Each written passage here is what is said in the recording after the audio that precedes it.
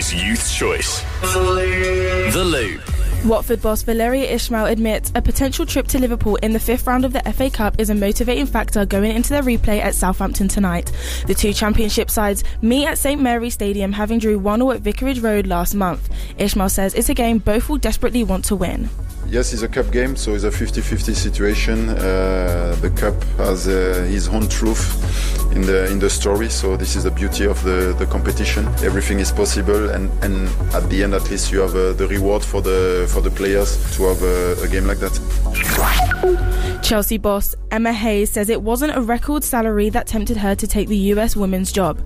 It's reported she'll earn £1.3 million a year, making her the highest paid female football coach in the world. Hayes will take over at the end of the season ahead of Paris 2024.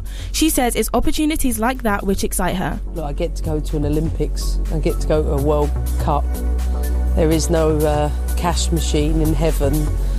Money is not my motivator. However, I felt valued, and that was important. Red Bull F1 boss Christian Horner is being investigated by the team over an allegation of inappropriate behaviour.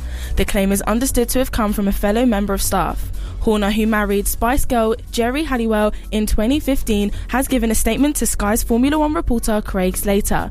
Red Bull says a process is underway which is being led by an external specialist barrister. I have the briefest of remarks from him, from his representative within the team, that says that I reject these claims entirely. That's how it's been put to me this evening.